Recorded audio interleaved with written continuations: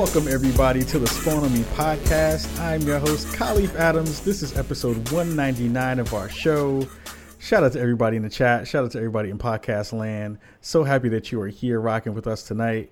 And I'm here with my man, my mellow, the smooth kind of fellow, the man who makes everything look good. It is Sharif Jackson of SharifJackson.com. How are you doing, sir? It all looks good. Even though, like, I don't know if my mood looks good. I got a new car and I'm not excited. I've had to drop loads and loads of money on various things that are not video games. Holiday season is in full effect, y'all. Full effect. It is in the fullest of effects. It is working its way into all of our hearts and our wallets. It is doing what it needs to be doing.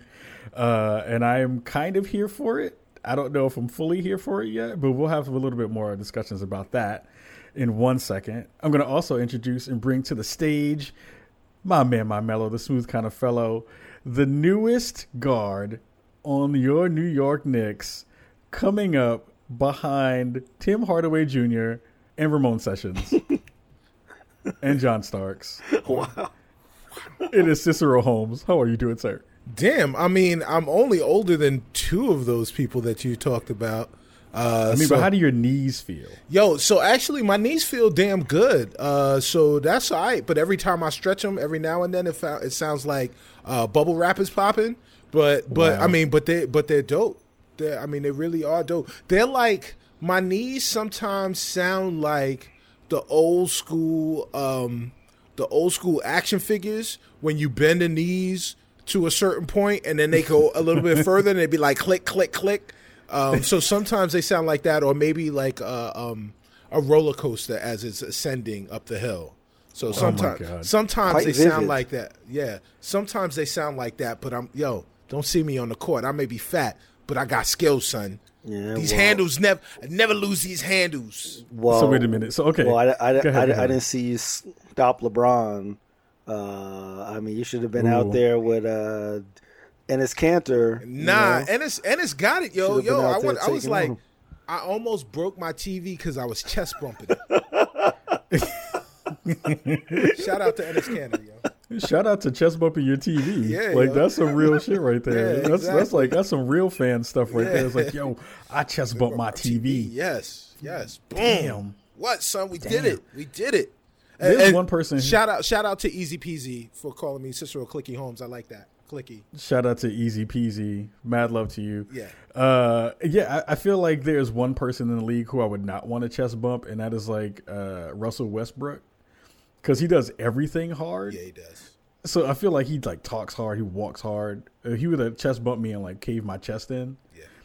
And that would not be fun, because I would just be like, oh, I was trying to give you love and you put me in the ICU. Like, that would not be dope. Like, my clavicle is broken. It's that ICU love, son.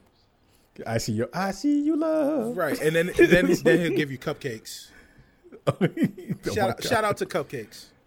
Oh, no, we don't want any of that. Well, cupcakes. Yeah, please send us cupcakes. That would be dope. I would love that. I need some more sugar in my life. The sugars. So, yeah, shout out to everyone again in the chat. Shout out to everyone listening on the show. Thank you for listening to the last episode. I again want to apologize. We had some technical difficulties, and Audacity was like, nah, son. Audacity chest bumped my computer and killed the damn file. So, the quality wasn't at our usual Spawn on Me best, but we're going to rectify that this week. So we have a lot of cool stuff to talk about. This week, we're going to do a couple of cool things. Something that I know Cicero has been really excited for. He's been talking this up for a couple of weeks because we're getting into the holiday season. And St. Cicero is going to bring to you at least part of our buyer's guide for 2017. I mean, Bricargo was talking about it. The streets is talking. Bricargo wants a buyer's guide. We've got some new consoles. We need to talk about them. Yeah, there's a lot of good stuff that's out there. So if you're looking to be able to find some good stuff to share with the people that you love, the gamers in your life and the non-gamers in your life, you want to bring them over to the dark side, here's a way that you'll be able to get some information so that you can share that stuff with them. But before we jump into that, we'll do that after the break. We're going to get into a little bit of news. There's a bunch of stuff that happened this week, but we're only going to kind of dig into a couple. The first one that we are definitely going to talk about has been the Star Wars 2 Battlefront controversy that popped up over the week. Was it beginning of this week? Yeah. When I think it went into EA Access and a lot of people got their hands onto it to begin with. Who wants to jump in on that first? Because it's been madness online right now. It's been off the chain with people losing their shit. So, I'll start off by saying that I was confused by this because I've been playing the game since last Thursday. If you guys remember from last week's show, I talked about playing it very briefly, and not really enjoying it. But there's been a lot of crazy outrage. The most downvoted post on Reddit ever, in history. The game doesn't officially release until tomorrow. If you guys are here in the Twitch stream, if you're not here in the Twitch stream, why aren't you here in the Twitch stream? But it'll be out November 16th, and there's lots of stuff that's happening. Reef, you're good with the news. This is nonsense. Yeah, I mean it's nonsense on a couple of fronts. One is that this whole thing started because when the trial, if you have EA or Origin Access began, people started looking at the amount of credits that you earn through normal gameplay, and then they calculated that it would take something like 40 hours to unlock every single person. And to me, I feel like judging a game by how long it takes you to unlock everything is a little ridiculous. And I don't think it's representative of a lot of gamers that say my enjoyment to this game is tied to me unlocking every, I don't know, skin in Assassin's Creed or every pair of sneakers in 2K or something like that. Right. You find something you like and you rock with it, Mm-hmm. But with that said, I think what really got my attention was not the unlocking everything, but the fact that the people at the highest level were obviously the people that you really wanted, mainly Luke Skywalker and Anakin Skywalker. Spoiler alert: Anakin is Darth Vader. Sorry. Stop playing. Stop playing for real. For real. For real. And Jar Jar Binks is a Sith Lord, but that's a whole other story. Yeah. So people were upset because they were this game was openly advertised to have these huge battles between people of different eras, and they felt that it wasn't representative if it took you that long to unlock it through normal gameplay or by buying things called crystals, which help to increase your credit earning potential. So when that happened, I was they have a point, but not a point to get so antsy about. Right. But EA's response, I thought, was very interesting because, number one, they cut the amount of credits it takes to earn Luke and Darth Vader by 75%, which is just insane. So now it takes about 10 hours to unlock of normal gameplay, as opposed to 40, which is just a huge difference. As Ka, the late-breaking news agent he is, let me know, EA also removed the ability to buy these crystals from the storefront, which means the only way to progress is by playing the game. That there's no you can't buy, you can't pay to win, which is kind of weird because it's just a character, but whatever. So I just thought that this was just another one of these sort of gamer revolts that sort of has some merit, but the way it happens and is executed is always super messy and super unprofessional and just super ugly. Like when you had things like death threats and and like that kind of stuff. I mean, it's like one of those things where, on the one hand, I'm like, well, maybe EA really got called out on their shit because they were really just they were exploiting people and incentivizing people to to buy the crystals by setting the amounts that high. Right. But on the other hand, I'm like, if you like the game, like you like the game, like your excitement for the game shouldn't be based just on that, and it shouldn't be like, I love this or I hate this. Why don't you say, hey, like this game is a cool, man, it sucks I can't get Vader in it, but hey, I got Finn and like I got everybody else in there. So I don't know. It's like one of those just multiple sides, but I'm glad that that like EA has kind of come to its senses a bit with the pricing, and I'm hoping that other companies kind of look at this and make sure that you can progress at a reasonable rate. And I know we talked about that with like NBA 2K and like a few other kind of franchises as well. I think I've heard things about that with Call of Duty as well, which I haven't played, but I know that the fact that loot boxes rain down on the beaches of Normandy to me is hilarious. Literally, yes. Like literally fall out of the sky. Like they literally fall out of the sky. Like it's just amazing. Yeah. So Kyle, what's your thoughts on all this? Well, it's interesting, right? Because we have so many things that are in play. The thing that I heard first wasn't even the actual fact about the kind of ratio from time to money that was in there, or time to gameplay that was in there. It was the death threats that I heard about first, right? Where devs were being talked about and being threatened and all that stuff. And I was like, man, are we here again? Like we've gotten back to this again, because it feels so cyclical that you can count it at this point. That's like, once a thing happens, people are going to overreact and lose their minds about it.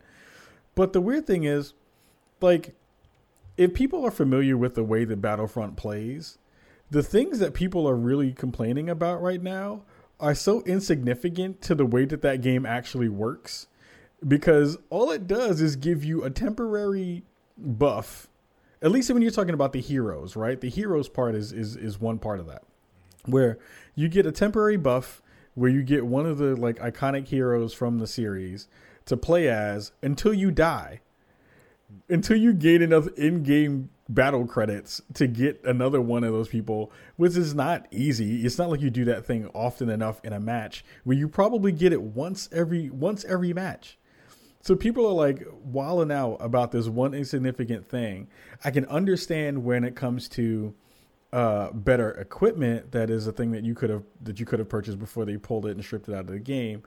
But I feel like this is again like one of those weird things where the people who are really upset about this don't understand just how privileged they are. Now, mind you, EA definitely has kind of flipped the script on this, where yes, it was really, really expensive. And even there was some talk about the preview copies that press had gotten, where the numbers were significantly lower. And then as soon as it hit, not retail yet, but it hit the EA version, the EA Access version that Cicero was talking about, how those numbers were inflated a whole bunch from that first step to that first step, which then made it really bad because people were just like, what the hell is this? What the hell is happening here? So I feel like people need to kind of just slow their roll on this. I feel like EA hasn't done themselves any justice or any favors by looking like they don't know what they're doing. But it also feels like this overreaction is going to set another bad precedent, because we've seen them have to flip so hard and do such a 180 on this that it feels like, I'm not going to use the slippery slope because I don't think it's that, but I think it's one of those things where you want the companies to be able to put forth an idea and put forth a plan. It just seems like the plan that they had was really poorly executed, and that poor execution is biting them in the ass a bunch. So I don't know what they're gonna do besides they've already done one action. They two actions in the past 48 hours, which was the reduction and now the removal. But I don't know how that then changes the game itself. Like, what does that mean for that game? Which is the thing that I'm more interested in trying to figure out. See, what do you think? Because they pulled out basically microtransactions from it, or at least crystals, which were this one currency that would help you kind of like craft stuff. Where do you think the game is going to go now? Do you think this is going to bring people in where they feel like they have been able to kind of see that they've changed their minds on this and want to kind of be better about it? Or do you feel like now that since they've botched it, it's kind of dead in the water? It's not dead in the water because of Star Wars. Star Wars prints money. That's, let's get that out of the way. You've got a tentpole movie exactly a month away. And as soon as that comes out, and kind of what I talked about last week, which is that Star Wars will be out. Star Wars will be on everyone's mind come the Christmas time, and for those parents or grandparents or family members that are looking for a gift for their favorite gaming person, if they don't know what to get them, Star Wars is an easy and safe bet that they'll like. So the game will be purchased and the game will sell well. Whether or not it will resonate with players, whether it will have a tail, is something that is completely different. And the other thing is that we talk about this from the perspective of being gamers, or talk about it from the perspective of games media, but we don't talk about the corporate perspective of this. And it's clear to me that there was a directive out of EA corporate, that each and every one of their games has to be able to monetize above and beyond downloadable content, with above and beyond season passes. You have to be able to monetize in smaller amounts to get people to spend, to get them hooked on the drug that is microtransactions. Yep. And that is a directive that they're not going to steer away from. It's a directive that no gaming publisher is going to steer away from.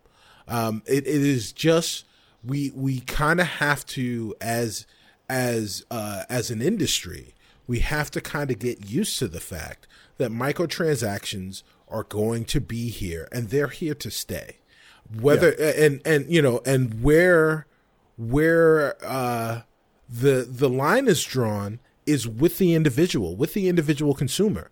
Are you going to be a person that spends $2 that turns into $20 that turns into $200 on a particular title or a particular franchise? Or are you going to say, you know what, nah, that's all right, I'd rather grind, it's worth more to me to grind and not pay for this particular game. And maybe you'll find games, because even in my life, there are games where 2K comes to mind, where I give myself a little steroid injection of $20 or $30 just so that my guy is good enough to compete at whatever the level is. I'm sorry, I thought you were talking about Blitz the League. Right? Hey, Well, so the thing is, Blitz the League, you got steroid injections that didn't cost you anything.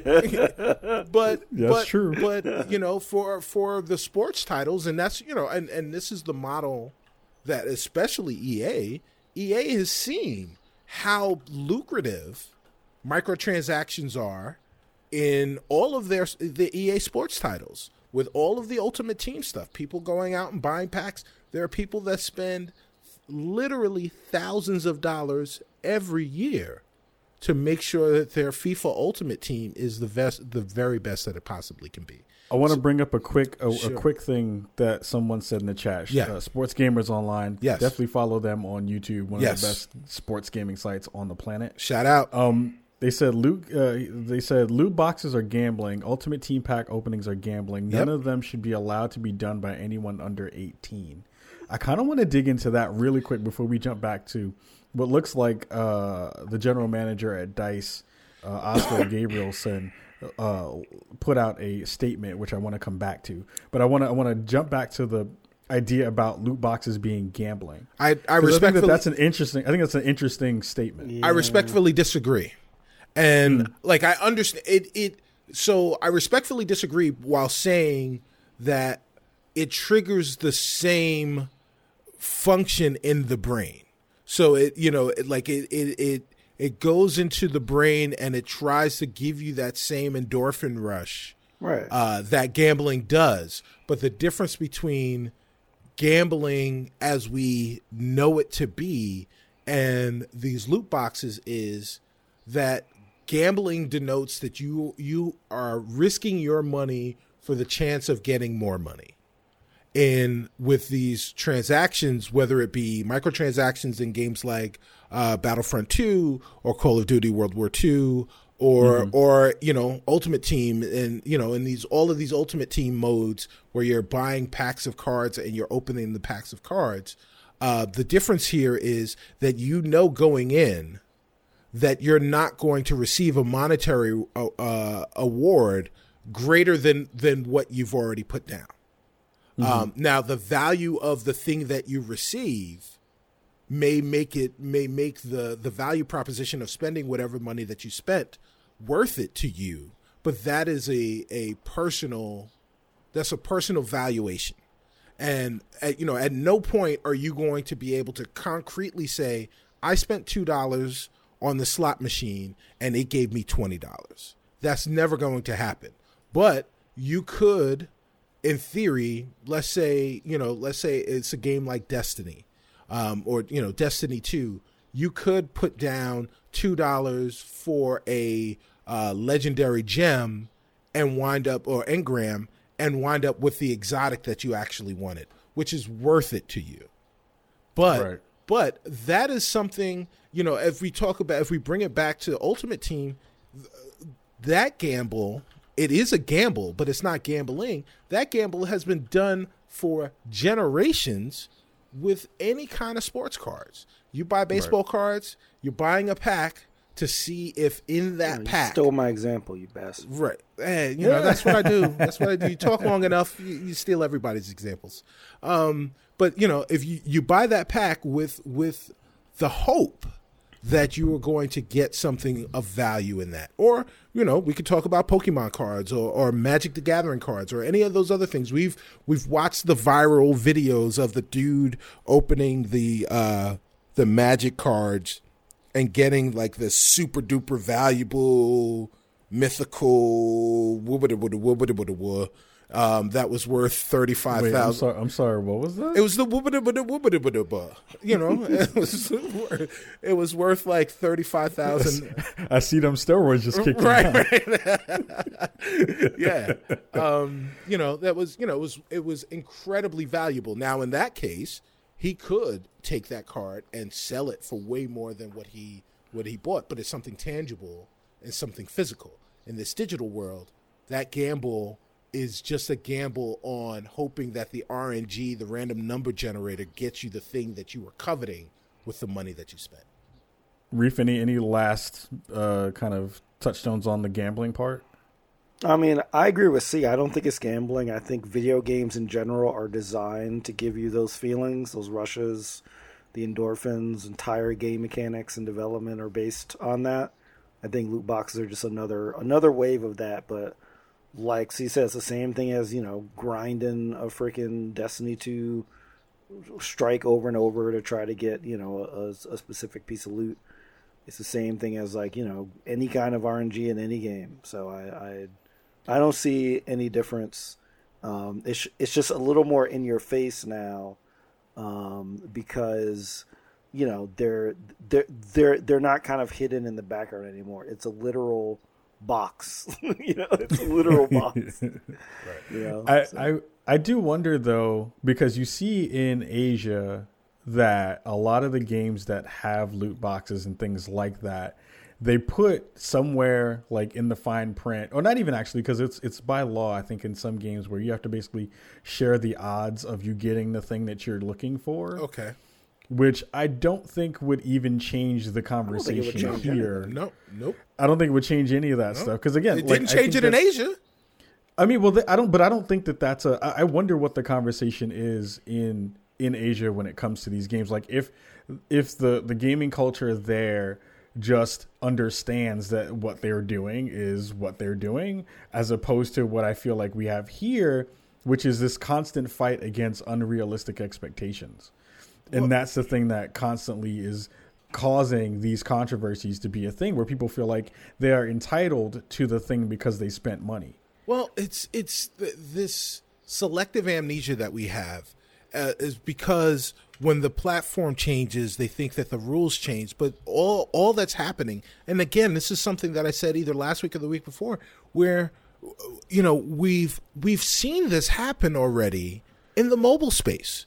There have been microtransactions in the mobile space forever, since essentially since there have been mobile games, and there are loot boxes littered through those games. And now the publishers are seeing the success that those smaller developers are having by making these free-to-play games or low-paying games with these loot boxes, with the ability to pay a nominal fee to get whatever the tchotchke or knick-knack is, whatever the currency is within that game, for the gamers. Like, it's just a value proposition, and it's not going to be a thing where the government comes in and regulates it, because these are consoles.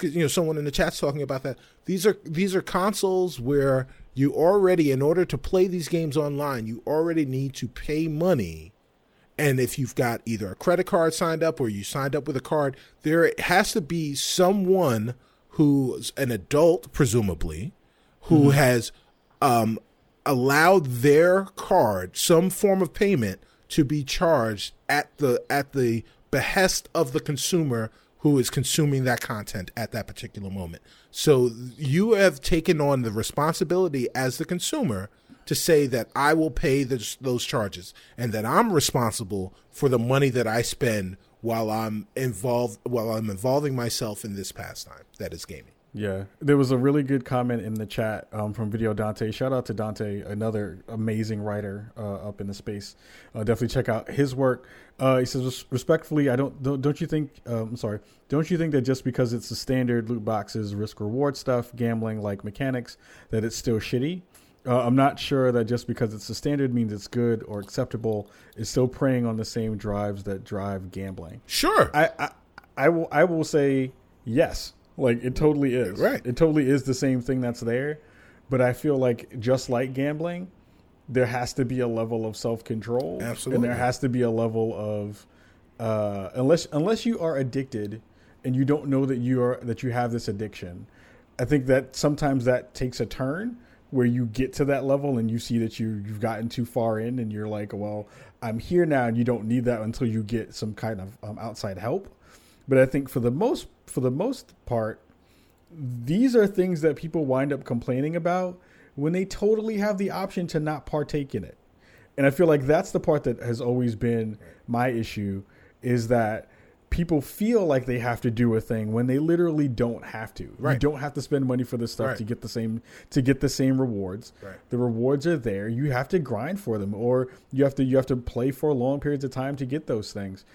Again, like, can you change and adjust the ratios in which the time spent to get to that thing is more beneficial to the player? Absolutely. That's the thing that I think most game developers are trying to figure out, if they're not trying to be predatory. But I think that the idea that just because loot boxes to a certain extent are in the marketplace, that they have been kind of bad. And I'm not saying that that's the point that you're trying to make, but that they have become more of the norm, and that norm is not a good thing because it promotes gambling. I don't think that that's necessarily the case. But I want to read really quickly before we switch topics. The message that Oscar Gabrielson, the general manager at DICE, said today on Twitter. It says, as we approach the worldwide launch, it's clear that many of you feel that there are still challenges in the design. We've heard the concerns about potentially giving players unfair advantages, and we've heard that this is overshadowing an otherwise great game. It says in big, bold yellow text, this was never our intention. Sorry we didn't get this right. We hear you loud and clear, and we're still turning off all the in-game purchases. We will now spend more time listening, adjusting, balancing, and tuning. Right. This means that the option to purchase crystals in the game is now offline, and all progression will be earned through gameplay. The ability to purchase crystals in-game will become available at a later date, only after we've made changes to the game, and we'll share more details about that while we work through this. So it feels like the internet won in some ways, where the thing that people were complaining about got fixed. It got fixed in a way that I'm sure some people may not even like, because I'm like, hey, if they're the people who wanted to spend their money and give EA their money to try to get the upper hand or whatever that may be, those people are now kind of screwed out of the equation. And again, like, I've played enough Battlefront in the past couple of hours and days. The way I feel like the loot system, although people feel it was pay to win, it doesn't adjust for skill, and it doesn't adjust for some of the other things that you see kind of being the equalizer in the way that game plays. So I don't know. It's a really interesting thing. I think that there is a little bit of hypersensitivity to loot boxes now and to microtransactions.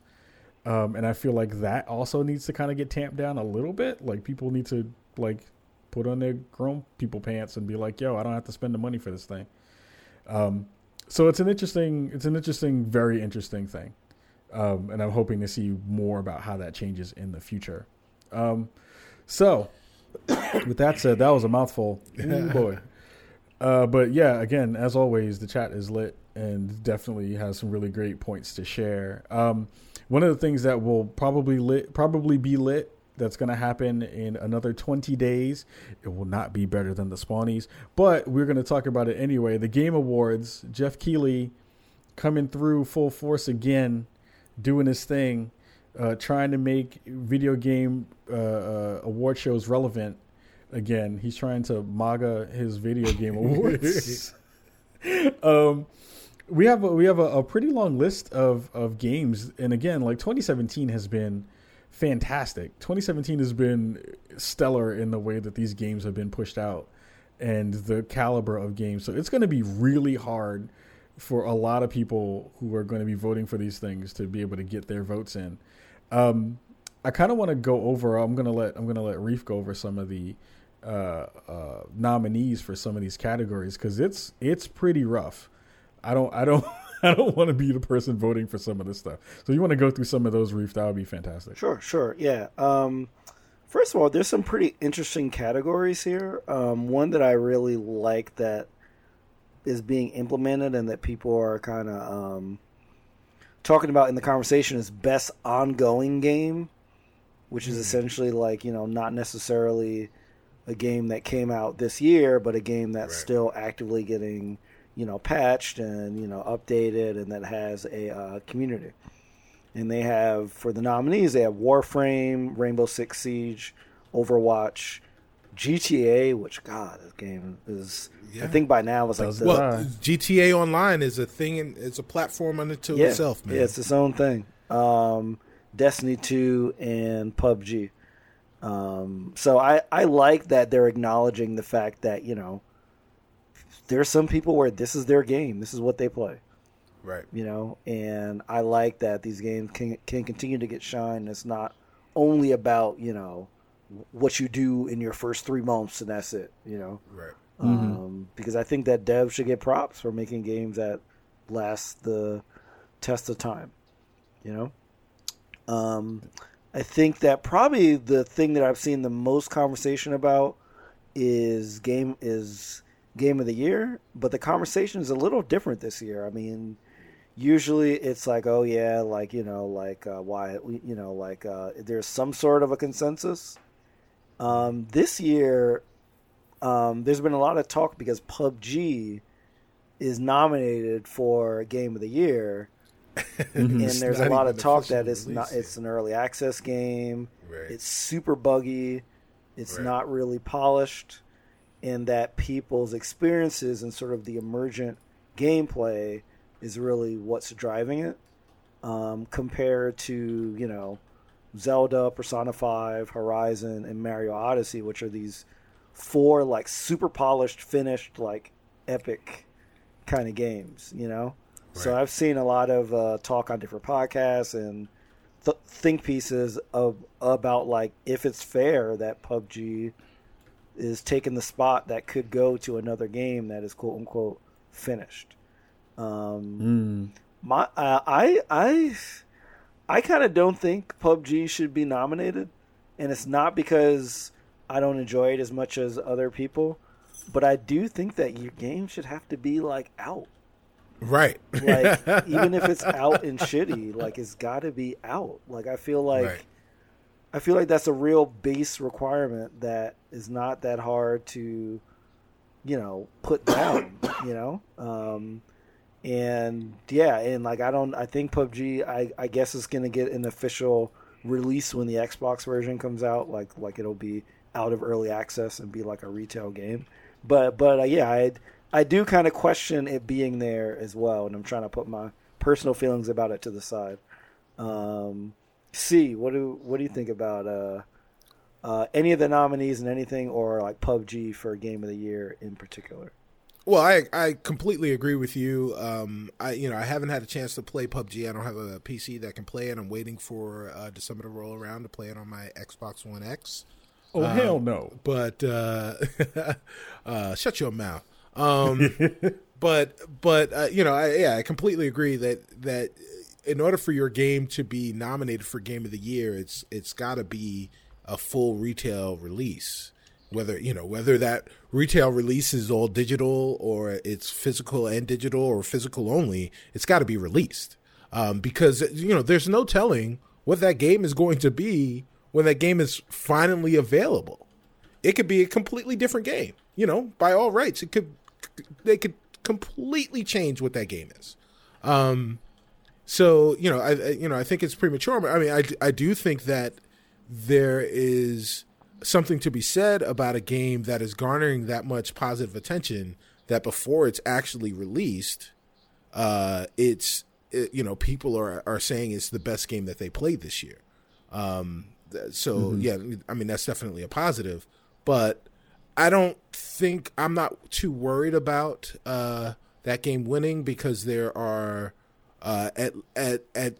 really honestly, there are 4 titles. The other 4 titles that are up there were games that were generationally transcended. Yeah, but PUBG I think has dominated the conversation, at least on the level of those. I would argue more than most Persona, of them, except maybe Zelda. Right. Like PUBG has been a constant in the conversation for a long time.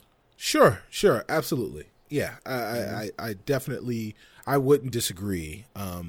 But it's if it does win, I think that would be kind of a travesty for Game of the Year for a game that it releases. What if it releases and it's a top-down strategy? Okay. You know what I'm saying? But that's that would be so fun. My point, right? But my point is that the game is not officially released yet, so the game could change into anything. So it's just a weird, really weird thing to me. What I do like, the addition that I do like this year, besides best narration, which I think was a title, which was a category last year, is the best VAR AR game. Right. And we've finally gotten to a point where you can put up 5 games that are more than just tech demos, that you can sit back and say, hey, these were great experiences in this space, in this very, very unique space that we have. I do have a bone to pick. This is a bone that I've had to pick since the inception of the Game Awards, and that is that the racing and sports titles categories are mixed together again. and it's, I don't like the fact that they do that. Right, I don't like it either. Obviously you can make the argument that racing is a sport, and sure it is, but it's a category all unto itself. Again, in the inaugural Game Awards, the racing / sports game of the year was Super Mario, or what's that? Mario Kart, whatever, Mario Kart, 7, whatever it was at that particular time. But it really kind of spits in the face of, now, had that won the best racing game, then sure, no problem. And then you give the sports games their due, but it spits in the face of the sports titles. I agree. And the not insignificant number of sports gamers out there. Shout out to Sports Gamers Online. Shout out to the OS community. There are people that just play sports games, and these sports games that come out are incredibly deep and detailed and worthy of their own category. And I wish that the games industry en masse gave sports games the respect and the attention that they deserve. Yeah. There are a lot of weird things kind of in the space in the Game Award kind of categories. Now, I shouldn't say a lot of weird things. There are just some things that kind of just poke out to me right off the bat. Like, one of the categories is, and we can't talk shit about categories because we have like a category called the Snot Bubble Award. Right. So it's like, I can't talk shit about that.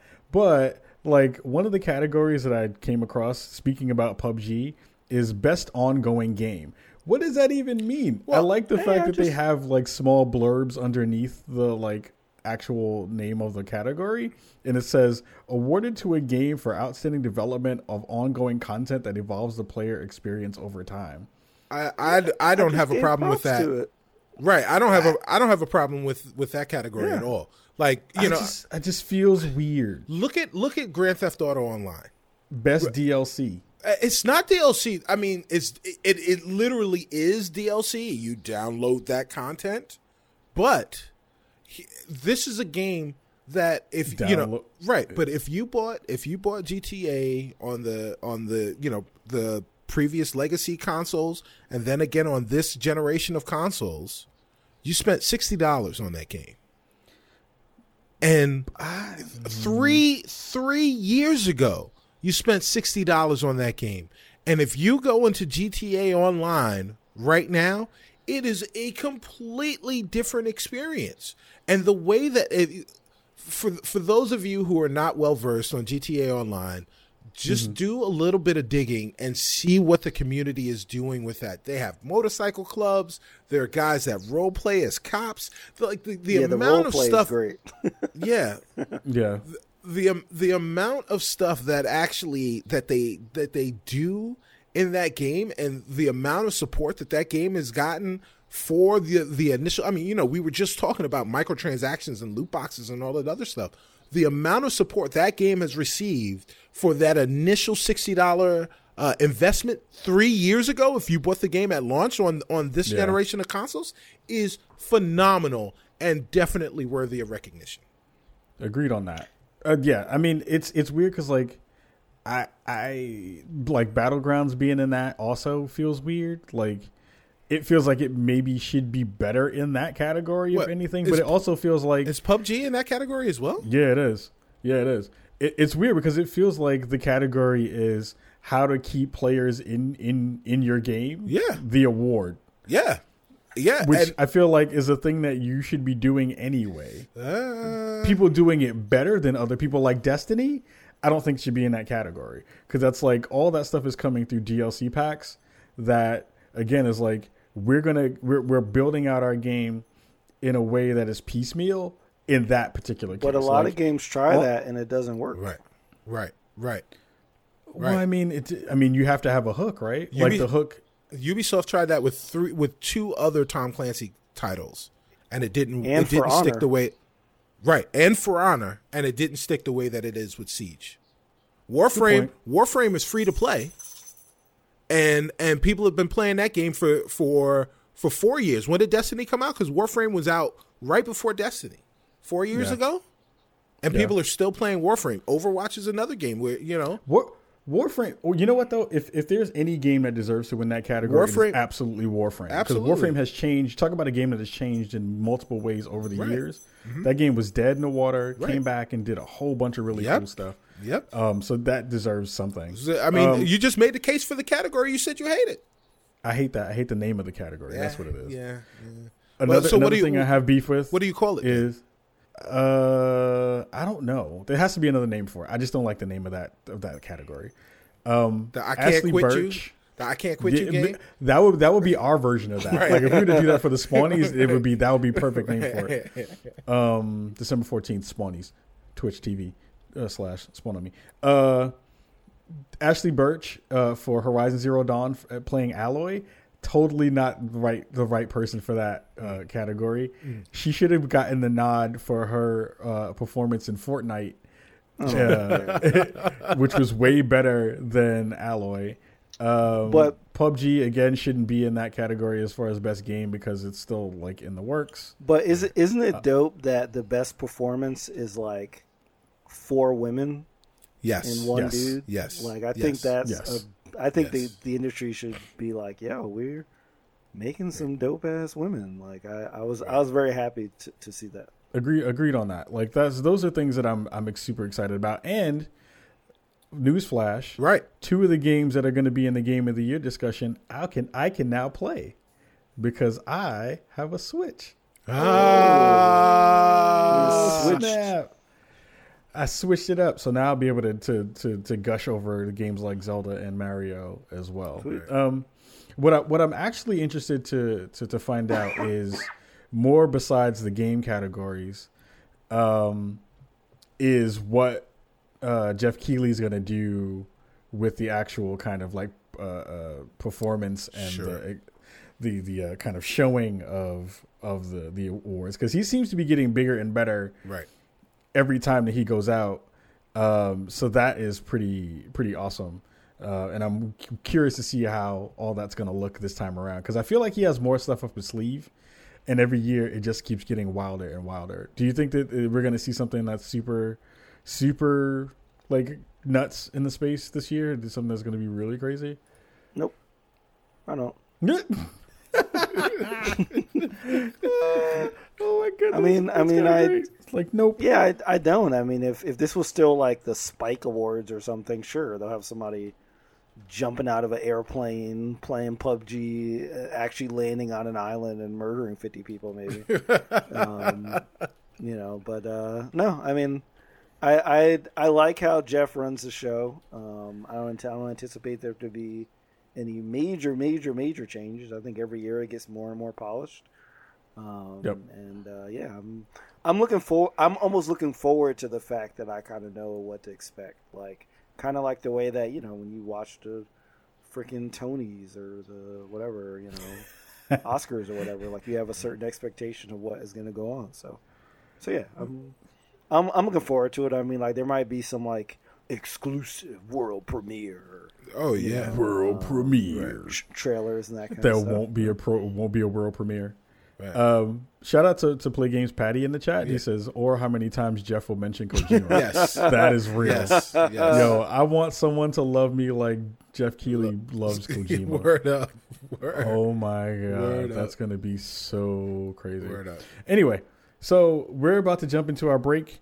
We're going to come back in like a minute or two. Then we're going to dig into our buyer's guide for 2017. Cicero is going to explode into pieces of love, and that's going to be great. So everyone will be able to see that live on the show. So we'll be right back after this. What's good, Internet?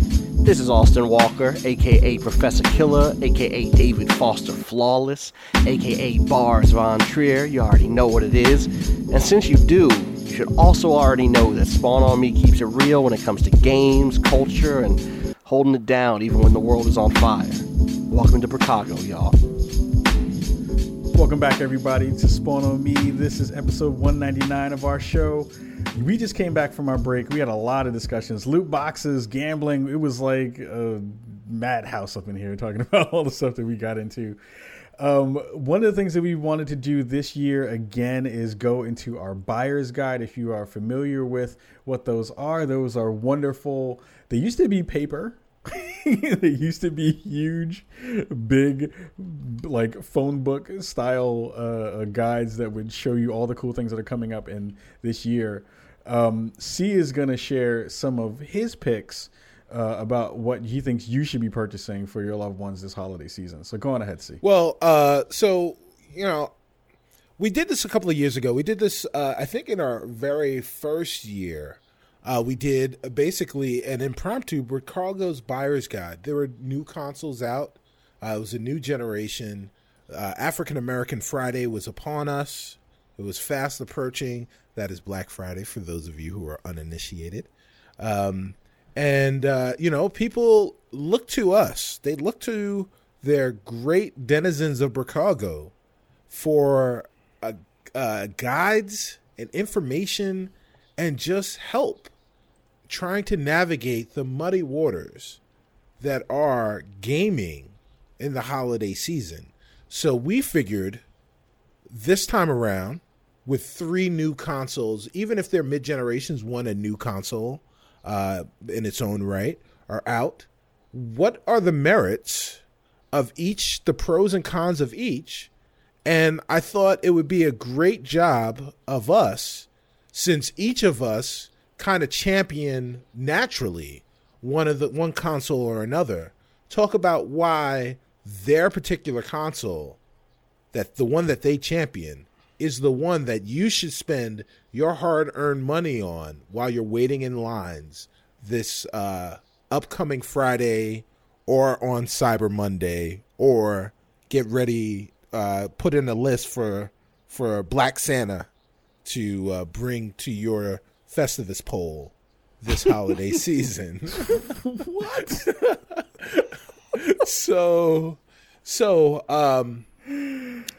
myself, as everyone should know, I prefer, my gaming choice is the Microsoft family of consoles.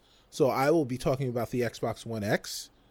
Sharif, he is a full-on Nintendo file. So he will be talking about Nintendo's newest console, the Nintendo Switch.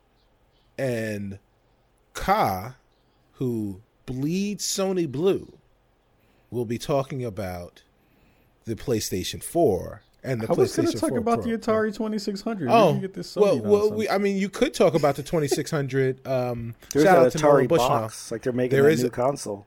Yeah, there you go. So you can talk about the box, the cardboard. It's cardboardy. So I think what we'll do is we should start with Khalif, because the PlayStation 4 Pro has been out the longest and is available and should be available at a discounted price. I think that the newest African American Friday brochure from our favorite gaming retailer, GameStop, shout out to GameStop, has already said that the PS4 Pro will be available for $349.99 this holiday season, which we all kind of stubnosticated that it would be. Khalif Adams, great captain. Why should people buy the PlayStation 4 Pro? Well, there's a couple of things that when I think about the PlayStation Pro that I feel are kind of the most important bits are, one, you get a higher fidelity on the games that you currently are already playing. It is interesting to see the conversation around the Xbox One X and the enhanced games when the PS4 previously had their enhanced Pro games that they touted out. They don't have as many, or they're not as good at advertising when things are getting kind of proified, if that's the word that we're going to use.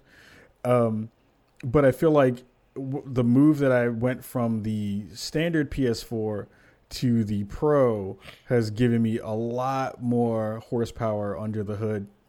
I feel like everything runs much faster. I feel like my games, now that I have a 4K TV, I can absolutely see all the kind of wonderful things that I was missing in the games that I played prior to me having that television. Uncharted, which is a game that you should be getting and playing if you have a PS4, both the Lost Legacy and the vanilla game. That's a game that you should absolutely purchase. Horizon Zero Dawn is a game that you should absolutely purchase. It is a flagship game for that system as well. And I think that there are small little intricacies in the way that that system performs that I'm finding that I use on a daily basis as opposed to the other consoles that I currently have.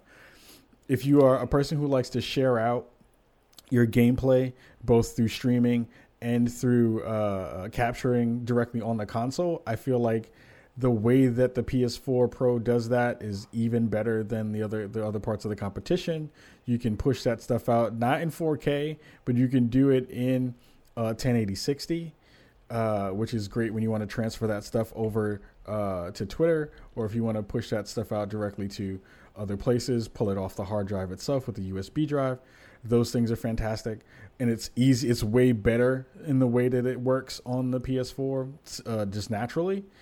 And I think that currently the things that I'm finding the most interesting is that the social stuff that's in the PS4 has been really well done.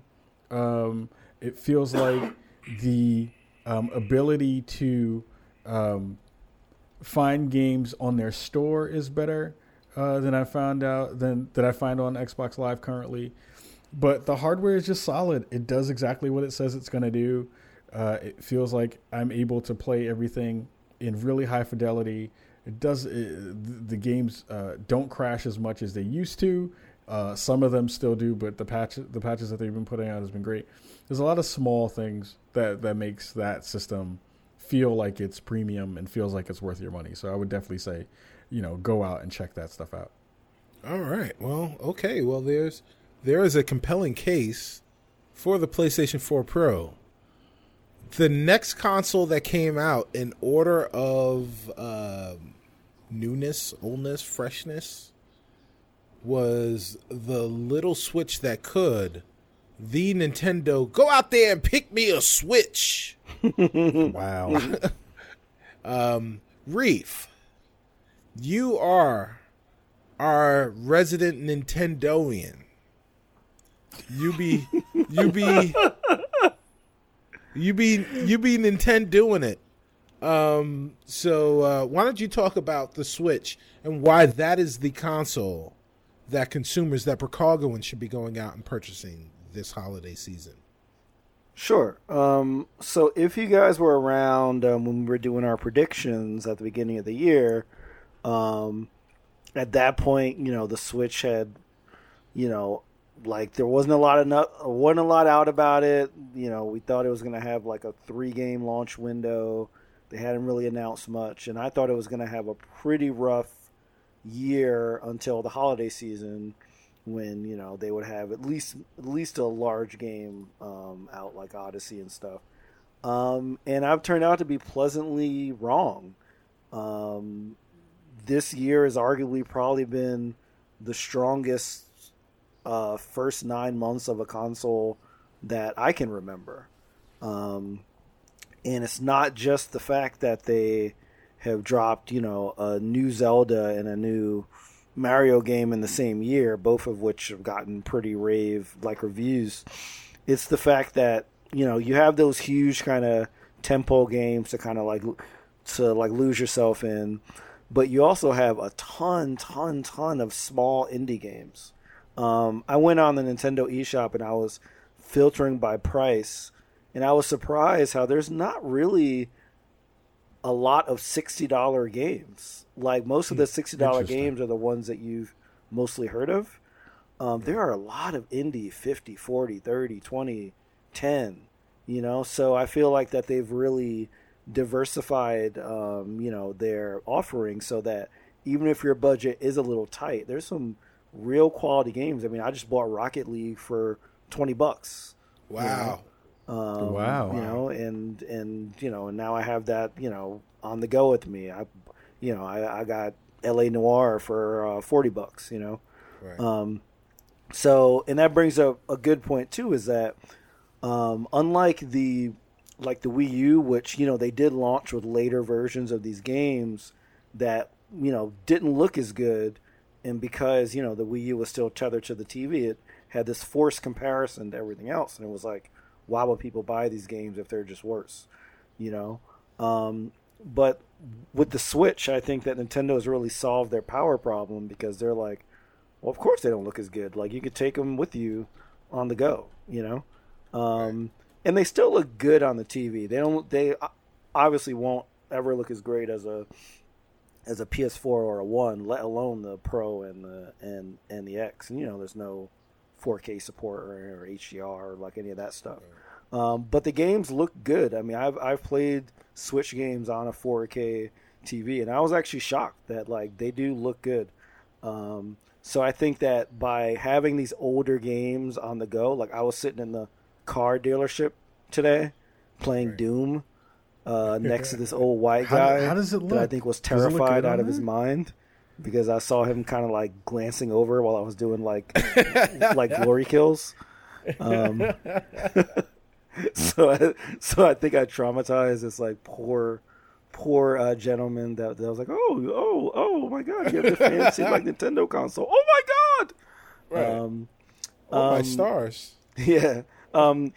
Yeah. So like the fact that these older games and like a lot of these games are games that I own on the PC and that look great and like play great, but the chance to be able to play them while I'm, waiting somewhere, or I'm in a coffee shop, or I'm, at somewhere like a dealership, I'm at the laundromat, is really, really just it's increased the amount of time that I've spent gaming, which I love, because now like when I get home from like work, I'm spending time with my partner, I'm doing chores, I don't always have as much time as I used to just sit down and play through, a game like Assassin's Creed, which I'm playing now. But I was able to put so much time into, Zelda and Mario Odyssey and ARMS and like Mario Kart, because I always have the thing on me, and if you play 5 minutes here, 30 minutes here, hour there, adds up so fast,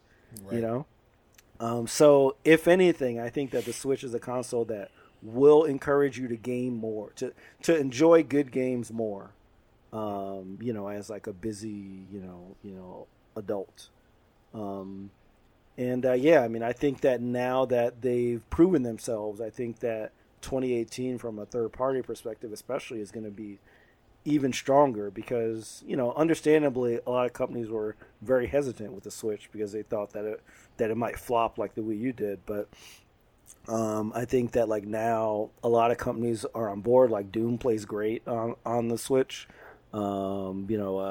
Skyrim comes out tomorrow, and like NBA 2K is great. So I think that that like you will see more of these third party games, and like Nintendo just keeps on hitting with the first party as well. So while there won't be another year with a Mario and Zelda, so you won't have that, but you will have like your Xenoblades and your and your like Pokemon and like all these other like really, really large games. So yeah, I think that, and of course that's sort of not mentioning like the fact that the games are designed for sort of local co-op, and a lot of them are family friendly. So it's the perfect thing to get someone into gaming that might not normally want to sit and watch you play Doom.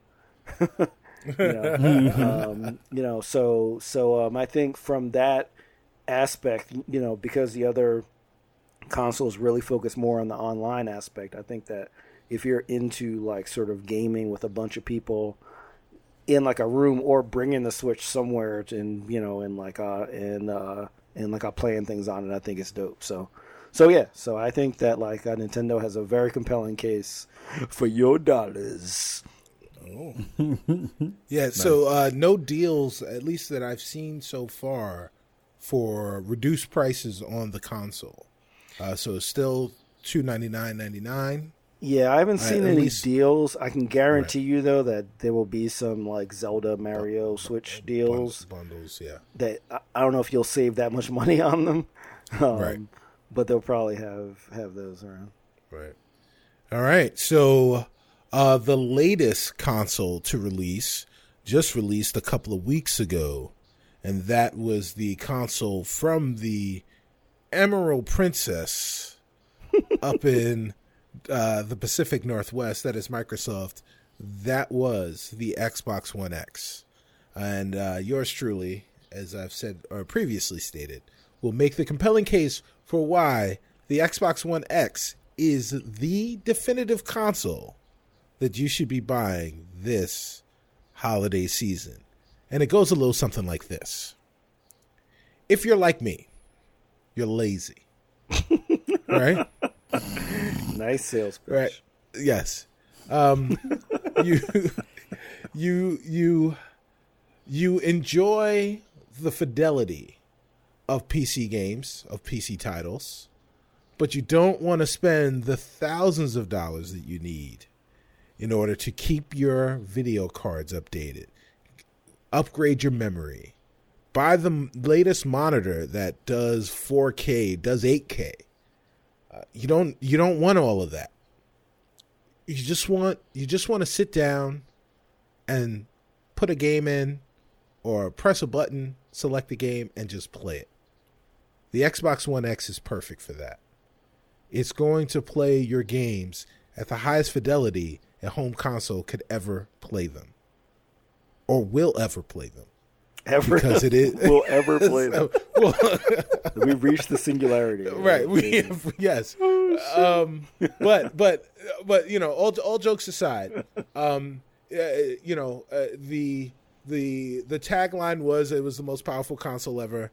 It really it's an imperceptible thing to kind of wrap your head around without actually experiencing it.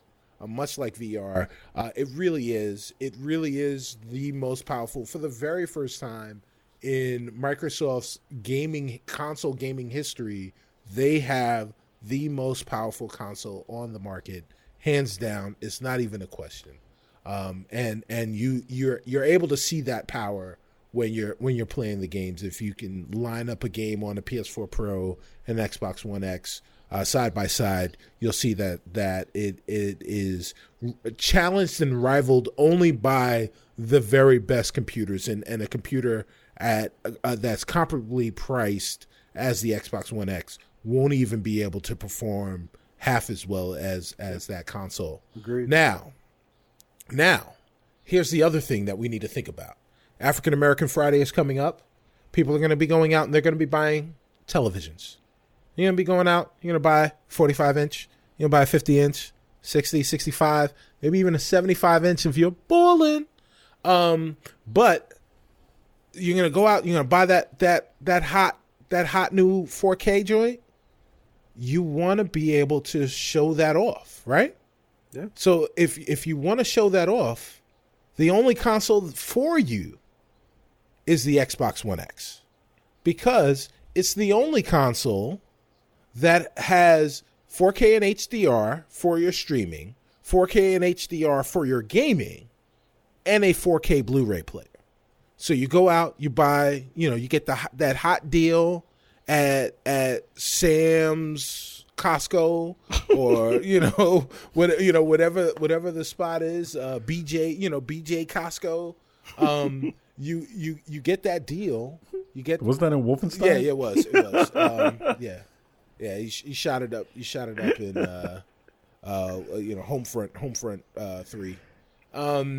So you bring that TV home, and you get a deal on a 4K Blu-ray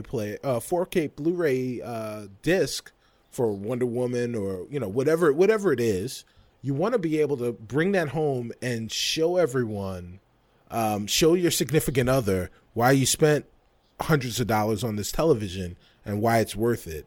The only console that you're going to be able to do that with is the Xbox One X. So let's talk about media for 1 second. If you have Comcast in your home and you also are an HBO subscriber. So if you have Comcast cable and you're an HBO subscriber, the only console that you're going to be able to watch HBO Go on is the Xbox One X. So you can't do it on the PlayStation. So it is the best of the best of your media streaming devices. It's your best 4K Blu-ray player. And then the other part of that is great is, the games load faster and all that other stuff. The Microsoft family of consoles allow you to play the Microsoft family of games. Backwards compatibility is a thing that, we kind of poo-pooed, is something that we talked about a lot over the last few generations, but we kind of fell away from. But now backwards compatibility is a live and real thing, because your games from yesteryear will look like they were made almost today with the upgrade in resolution and fidelity thanks to the power of the Xbox One X. So not only will your 360 games looks better, but Xbox One games, certain Xbox, or not Xbox One games, OG Xbox games look and play better on the Xbox One X. So, and the other thing is that for the other consoles, you can't play PS1 games on your PS4. You can't play PS2 games or PS3 games on your PS4. Maybe that's not true. You can do the really PlayStation Now, or you have to do it through a subscription. Yeah, yes. PlayStation Now. Yes, PlayStation Now. You are correct. I take some of that back. I take some of it back. So you can do that with a subscription service, but they don't up-res them. They don't look great, and those are streaming. So it really depends on your internet connectivity to make sure that those games will play and be responsive for you. But speaking of subscription services, no one's talked about Xbox Game Pass. So you have GameFly, you have Redbox. If you're somewhere in a time warp, you have a Blockbuster Video. You can get those games. But then Game Pass allows you to download those games directly to your hard drive. $14.99 a month, $100 for the year, or I think it's $120 for the year, and you get those games. There are plenty of games on the Game Pass, and if you want to buy those games, you buy them at a discount. So here's the thing where you could just buy the Xbox One X, you buy your 4K TV on African American Friday, and you get your Game Pass subscription. And you don't even need to buy any games. You've got games right there. They're available for you that you can play in beautiful fidelity that will load very quickly, and you're future-proofing yourself for today, tomorrow, and the years to come. The Xbox One X, it is the definitive home gaming console. It is the console Chicagoans need. Damn, he was about to be like kissing babies and stuff in a minute. He was like making sure he got all the stuff in. Before we get up out of here and to wrap up the buyer's guide, what is the one game for your respective system that you feel is the must-buy game for your console? I'm going to start off with C since he just finished up the other part. Yeah, more C. Right. The definitive first party game? What is just the game that you need to buy with your system? If you are buying an Xbox One X, the game that you need to buy is Assassin's Creed Origins. Okay. Nice. I've heard great things what about about you? I'm just surprised that C went that whole time without saying Infinite. I did not. I know. Yeah. I was like on the edge of my seat. I was like, is he going to say Infinite? Is he going to say Infinite? No. I zig when you think I'm going to zag, man. Yeah. For me, I would say Super Mario Odyssey. I think Zelda is the superior game, but Odyssey has the broader appeal, and it's fantastic. Yeah, I'd say that one. On the PlayStation side, I think the game that you have to play I think, is Horizon Zero Dawn. Like, I think that game, in comparison to most games on that system, it is the evolution of what the Uncharted series had started off with in terms of graphical fidelity. But Horizon takes it to another level that we hadn't really seen on that console yet. So absolutely go cop that game, because it's a really good game and it's beautiful. I spent so much time in photo mode, probably more than I did in the actual game itself. So yeah, that was fantastic. I'm happy that we did that. I think that was like a really good guide. You know, give this to the people in your lives that are still on the fence about whatever gaming system they think that they may want to get. I'm hoping that we made our arguments as clear as possible for everyone at home. And I think we're going to get up out of here unless anyone else has anything to add to the buyer's guide or anything else. All right. No. I think you guys did a good job. Yeah. Cool. Yeah. I just want to say really quickly, shout out to GameStop for killing the Power Pass program right after, like, before the episode where we talked about how it was a good thing aired. So shout out to y'all, man. That takes some chutzpah. And shout out to me for, after talking all that shit about not going to GameStop, buying my Switch at a GameStop. Hey, there you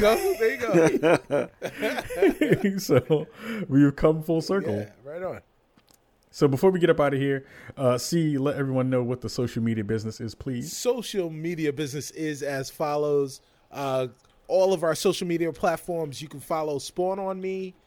We are there. If you want to follow us individually, check the bios. All of our information is right there.